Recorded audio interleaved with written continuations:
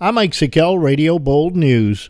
A resolution increasing salaries in the DA's office for assistant district attorneys, creating a two-tiered system based on experience, passed the legislature yesterday. But that after some strong words between legislators and Chairman Robert Daugherty. Following the meeting, DA Megan Galligan was thankful for the support of many of the legislators. I do want to express my appreciation for those legislators who did reach out to me personally to reaffirm their commitment to public safety. I want to make it clear to everyone that I was never asking for anything other than every other management employee already gets.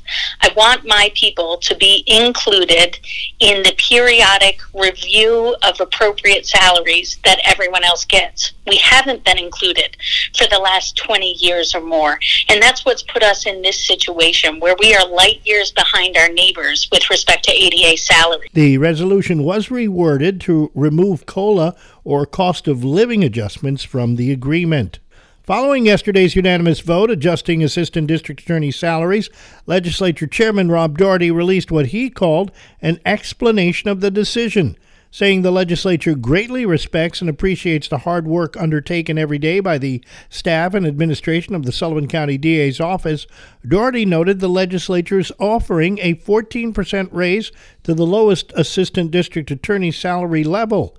Addressing the claim that the legislature is disregarding the needs of the DA's office, Daugherty noted raises approved over the past year. The bottom four ADAs are guaranteed 2% merit raises on an annual basis. This is on top of the $10,000 that we gave Megan Galligan, the DA, for one particular person, and $5,000 for another district attorney already this year. Daugherty in the release notes that Orange County starts its ADAs at $65,000. Cattaraugus County, which he called the most comparable in size, crime, and budget to Sullivan County, starts ADAs at $59,000.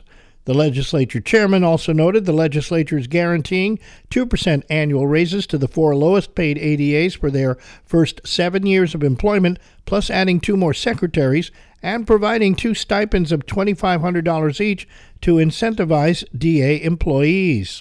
And a 31-year-old Swan Lake man was convicted of first-degree robbery yesterday in Sullivan County Court.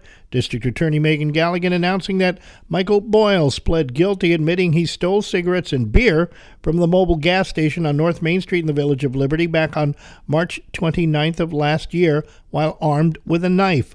Boyles was apprehended by members of the Village of Liberty Police Department within minutes of the robbery and taken into custody. That's what's happening. I'm Mike Sikel, Radio Bold News.